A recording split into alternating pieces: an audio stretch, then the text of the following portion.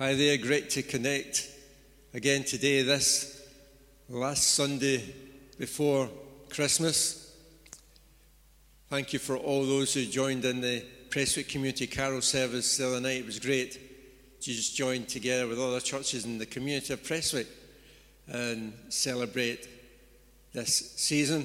Also, let me encourage you to look forward to tonight, 6 o'clock, Follow the Star, where we'll have our own Christmas presentation, we'll be able to sing some more carols and a lot of other things taking place. It's going to be great. Invite as many people as you can to come along. A great opportunity for invitation to friends to take place. Normally we'd be doing the nativity with the children here today amongst everything else we do on this Sunday, but it's not been feasible for us to do that just now. But that doesn't take away from the fact that this is still the season to be jolly. Fa la la la la, la la la la. You know, Christmas is still a season, even for those who don't have a faith in Jesus Christ, to feel inspired or different. There's a recognition that the Christmas season is different. It's a season of peace, goodwill to all men or all mankind, unless you're doing last-minute shopping in the supermarkets where that seems to not count. Similar experiences. But today, I just want to share a few thoughts from Matthew's Gospel, chapter 1. I'm starting at verse 18. This is how Jesus, the Messiah, was born. His mother Mary was engaged to be married to Joseph, but before the marriage took place, while she was still a virgin, she became pregnant through the power of the Holy Spirit. Joseph, her fiancé, was a good man and did not want to disgrace her publicly, so he decided to break the engagement quietly. As he considered this, an angel of the Lord appeared to him in a dream. Joseph, son of David, the angel said, do not be afraid to take Mary as your wife, for the child within her was conceived by the Holy Spirit. And she will have a son, and you are to name him Jesus, for he will save his people from their sins. All of this occurred to fulfill the Lord's message through his prophet. Look, the virgin will conceive a child. She will give birth to a son, and they will call him Emmanuel, which means God is with us. When Joseph woke up, he did as the angel of the Lord commanded and took Mary as his wife. But he did not have sexual relations with her until her son was born, and Joseph named him Jesus. That's Matthew's record of the first Christmas. The gospel writers actually don't say that much about that first Christmas. Mark doesn't say anything at all. John, in his first chapter of the gospel, gives a theological expose about what it meant, how Jesus, as an expression of the Word of God, the living Word, came into planet Earth, and he starts in the beginning. The Word already existed, the Word was with God, and the Word was God. And then goes on further to say the Word became human, made his home among us. Jesus always existed. Jesus didn't begin his existence in Christmas morning, that first Christmas morning. He already existed in heaven, but he took on human form and came and made his home on earth with us for 33 years or so. But he already existed. But that's John's explanation.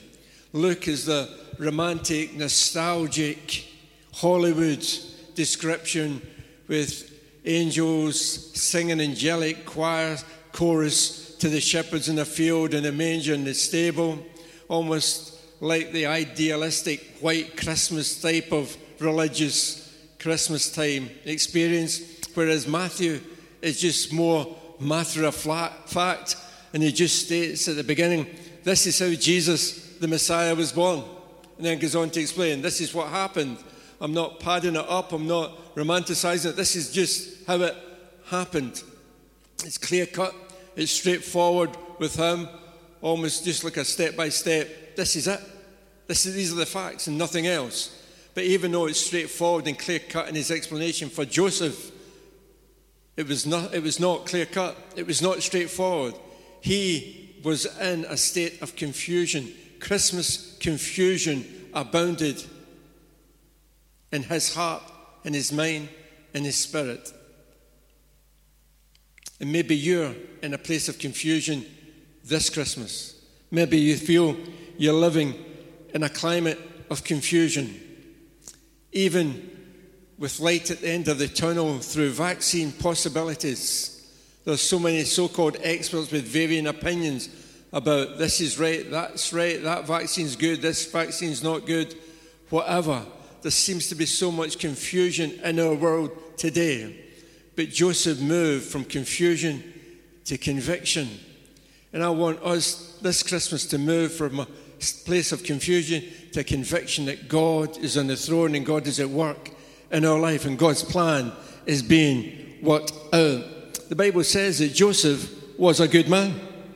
He was a good man, but he was not in a good place. And in this place of confusion, the Bible talks about his considerations. He moved from Christmas confusion to Christmas considerations. What do I do at this Christmas? Maybe you've got some Christmas considerations of what am I going to do? Who am I going to spend that time with? What am I going to buy? How am I going to pay for it? What we meet? Joseph was in a place of confusion. And the Bible said he considered what was going on. He was considering, what do I do? And though I'm not minimizing all the difficulties around where we're at just now and maybe where you're at just now, I want to encourage you to get your eyes and minds off the confusion and get your minds focused on the Christ of the season. Not the things about the season, but the Christ who's not just the Christ of this season, is the Christ for all seasons. He's a Christ for every season in life. Christmas seasons come and go, usually once a year. But Christ, the Christ of Christmas, is here and available and for us every season. And we need to get our minds fixed on His plans and His thoughts and His purposes rather than what we are about. Joseph is considering what to do. What should I do? What is going on? And God spoke to him through the angel and spoke to him, and this is what you should do. My prayer is, as we spend time this Christmas focusing on what is right, God speaks into us and tells us the things that we should be doing. But the Bible encourages us to consider things. Joseph was in a place of considering what is going on. And the Bible tells us we should be considering things. And today I want to encourage you, instead of considering all the hassles and all the confusions and all the things that you see in news which bring you down, or all the things about Christmas which just bring you to a place of distress, let's change our focus. Let's change where we're looking at. Let's focus on Christ and on the Word of God, because Christ is the living Word of God. And these are the things that we need to consider. Ecclesiastes 7:13 says, consider what God has done. When times are good, be happy. I know some people and some Christians who can't be happy. They can't enjoy the blessing times because they think, oh, it's too good, something bad's going to happen. Just enjoy the fact that God's blessing is on you, His favor is on you, and things are good. But even in difficult times, God is still there. God is still in His throne, and God is still causing all things to work together for good to those who are called to His purpose, who love Him and are called to His purpose. If that's you, you can still consider that God is at work. Elihu spoke to Job, his friend, and we read it in Job chapter 37, and he says to him, pay attention to this, Job. Stop and consider the wonderful miracles of God. You know, in the confusions of our world, why don't we just spend time stopping and considering the wonderful miracles of God? Not just the Christmas miracle, but the wonders of His creation, the wonders of His salvation, just the incredible, wonderful miracles of a miracle-working God.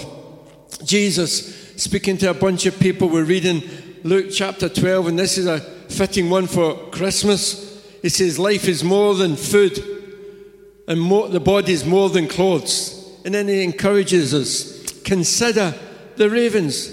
They do not sow or reap. They have no storeroom or barn, yet God feeds them. How much more valuable you are than the birds. Consider that God who feeds the birds in the air is more focused on you. His provision is for you. You know, Samuel's last message to the people of Israel was this: be sure to fear the Lord and serve him faithfully with all your heart. Consider what great things he has done for you. I.e., my last words to you, people of God, is just consider the great things that God has done for you. It's easy to get caught up in all the not so good things, but we need to change our consideration and start considering the good things that God has done.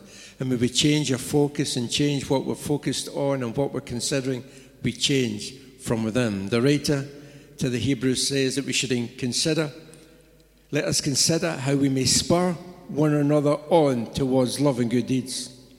Stir up one another. Be concerned about one another. Encourage one another. Watch out for one another. Stimulate one another. Motivate one another. Pay attention to one another. Provoke one another in a good way.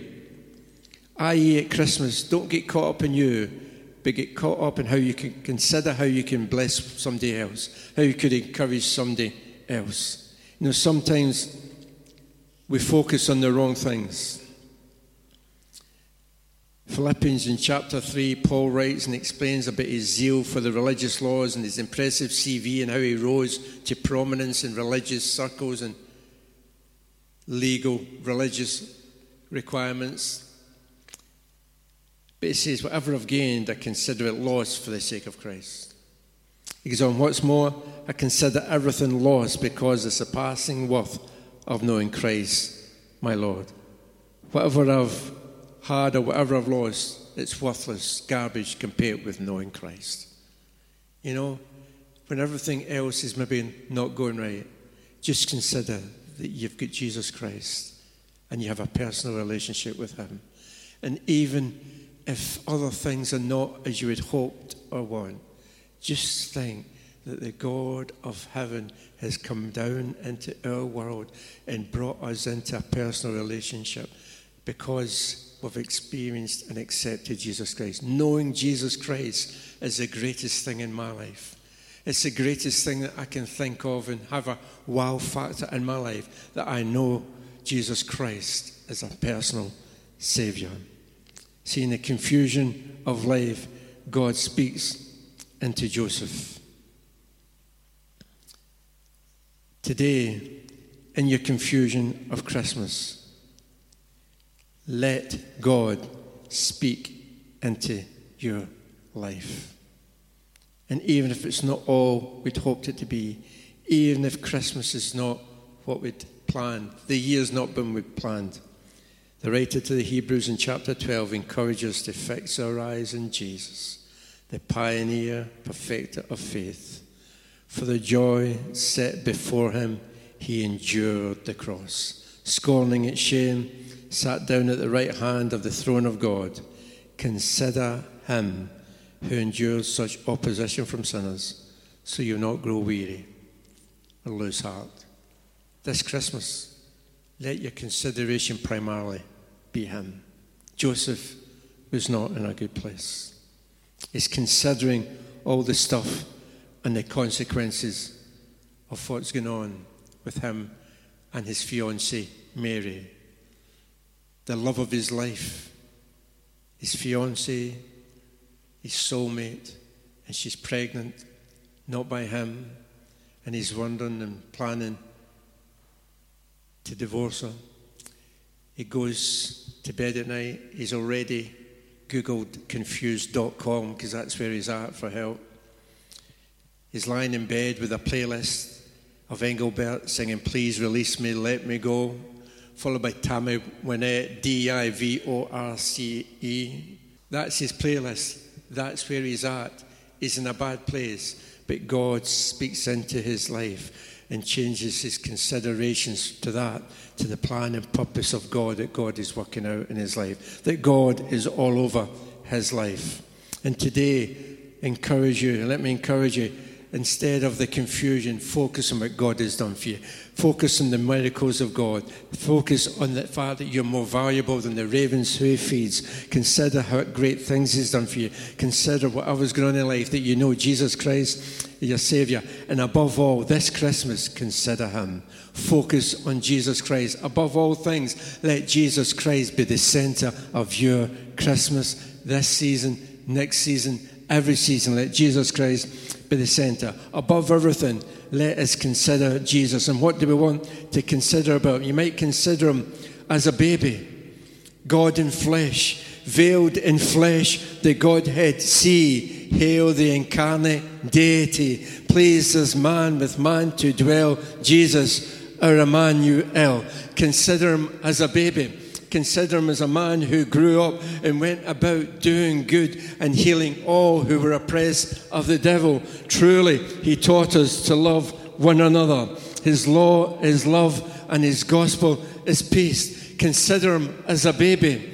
Consider him as a man. Consider him as a lamb upon a cross, beaten to a pulp, hung on a Roman cross with nails driven into his feet, in his hands and a sword in his side. The pains of sin and death he fought, and with his blood mankind he bought.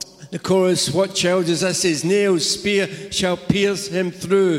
The cross be borne for me, for you. Yes, consider him as a baby. Consider him as a man. Consider him as a lamb on a cross beating for you. But consider him as the Lion who rose 3 days after he was beaten to a pulp and crucified. He rose. He conquered sin, death, hell, and the grave. Light and life to all he brings. Risen with healing in his wings. Consider him as a baby. Consider him as a man. Consider him as a lamb on the cross. Consider him as a lion of the tribe of Judah. Consider him as the one who's seated at the right hand of the Father at the place of highest honor. Jesus, Messiah, name above all names. He rules the world with truth and grace and makes the nations prove the glories of his righteousness and wonders of his love. This Christmas, yes, consider him as a baby. Consider him as a man.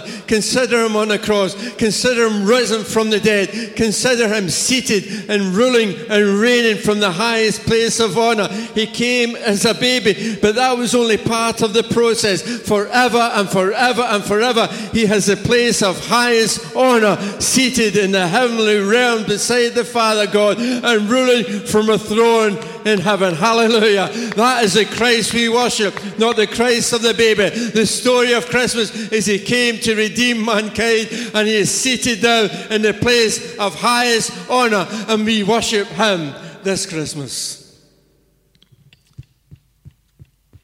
Christmas confusion for Joseph revealed his Christmas considerations, but then he had to make a Christmas commitment. When Joseph woke up, that's a preach in itself, but we're not going to go there today. He woke up to the fact that even in the midst of all his confusion, God was in control. That God was working out his plans and purposes for Joseph. And today, maybe you're in a place of confusion, but I really do want to encourage you, if you focus on him and start focusing on his word and his name, you'll realize that God is at work in your life in ways you don't even understand. And Joseph had a choice to make. Do I do what seems reasonable and logical and save my reputation? Or do I do what God is asking me to do? Today, this Christmas, you might be in a place of confusion, wanted to change your consideration, but maybe God's asking you to make a Christmas commitment. If you don't know Jesus Christ as your Savior, if you've just tuned in because it's Christmas, but you've never really experienced or acknowledged what Christmas was all about, it wasn't about the baby. He was born to come and die on a cross for your salvation, to take your punishment, so that you could receive the gift of eternal life by accepting him as Savior. Maybe that's the commitment you need to make today. Maybe that's what God is speaking to you right now. If you've never accepted Jesus Christ, you can do that right now, and you can make a commitment which won't just change your life here on earth, but it will change your eternal destiny so that you can spend eternity in heaven with him. But maybe you're a follower of Jesus Christ, but God is still speaking to you at this Christmas time. If you forget all the hassle of what's going on, the deeper meaning is God coming in to have a relationship with you where you acknowledge him as Lord and Savior. And if he's Lord of your life, then we sometimes need to do things like, Joseph, I'll say yes, God, to what you're asking me to do. Despite what people might say, despite what others might think, I'm going to say yes this Christmas to what you're asking me to do. Maybe God's been asking you to do something and you've resisted. Maybe you're just confused about what it all means. We simply have to say, yes, Lord, whatever you're asking me to do. This Christmas, I'm giving you a gift of saying, yes, Lord, I'm doing what you've asked me to do. You know, Jesus came into the world because he said, yes, I'll be the answer to mankind's problem.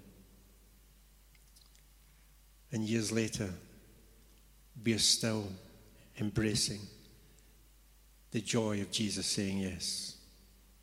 Joseph said yes. And we still, years later, think about the impact of Joseph's decision on our life. Today, whatever God is asking you to do, if you say yes, it's not only for you, but could impact generations to come. This Christmas, you might be similar to Joseph. I don't know what's going on. I'm confused. I really haven't a clue. My mind's all over the place.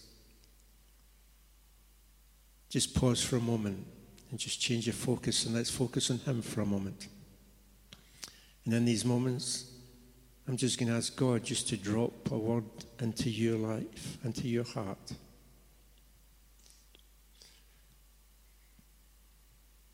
To let you know that he is all over your life right now. And what you think is a difficult place, God is at work behind the scenes in ways you can't imagine. We just simply yield to him and say, yes, Lord. Whatever it is you're asking me to do, I say, yes, Lord. Father God, I pray right now for everyone who's listening, for those who don't know you as Savior, I pray, Father God, that they will accept you. They will recognize that Jesus came into the world to save sinners, to seek and to save those who are lost, not to be born in a manger and stay there, but to become the Savior of the world, to bring joy to the world. I pray, Lord, that those who you're speaking to right now will just yield themselves to you. But I pray for all of us, whatever you're asking us to do. Father, I recognize you're asking some of us to do difficult things at this Christmas season. But Lord, I pray you'll give us the courage and the strength to say yes. Like Joseph did in his confusion. He still said, yes, I'm willing to yield to you. Father, I thank you for the blessings of Christmas. I thank you for the joy, the peace message all around it. I thank you that Jesus stepped into my world, not just the world, but he stepped into my world and brought salvation to me. And that I have a living relationship with the living God through Jesus. Help that to be my prime consideration above everything else, and how I can bring honor and glory to you in this season and every season. In Jesus' name, amen. We're going to sing a great song to finish with. I trust you have a great Christmas time. God bless you.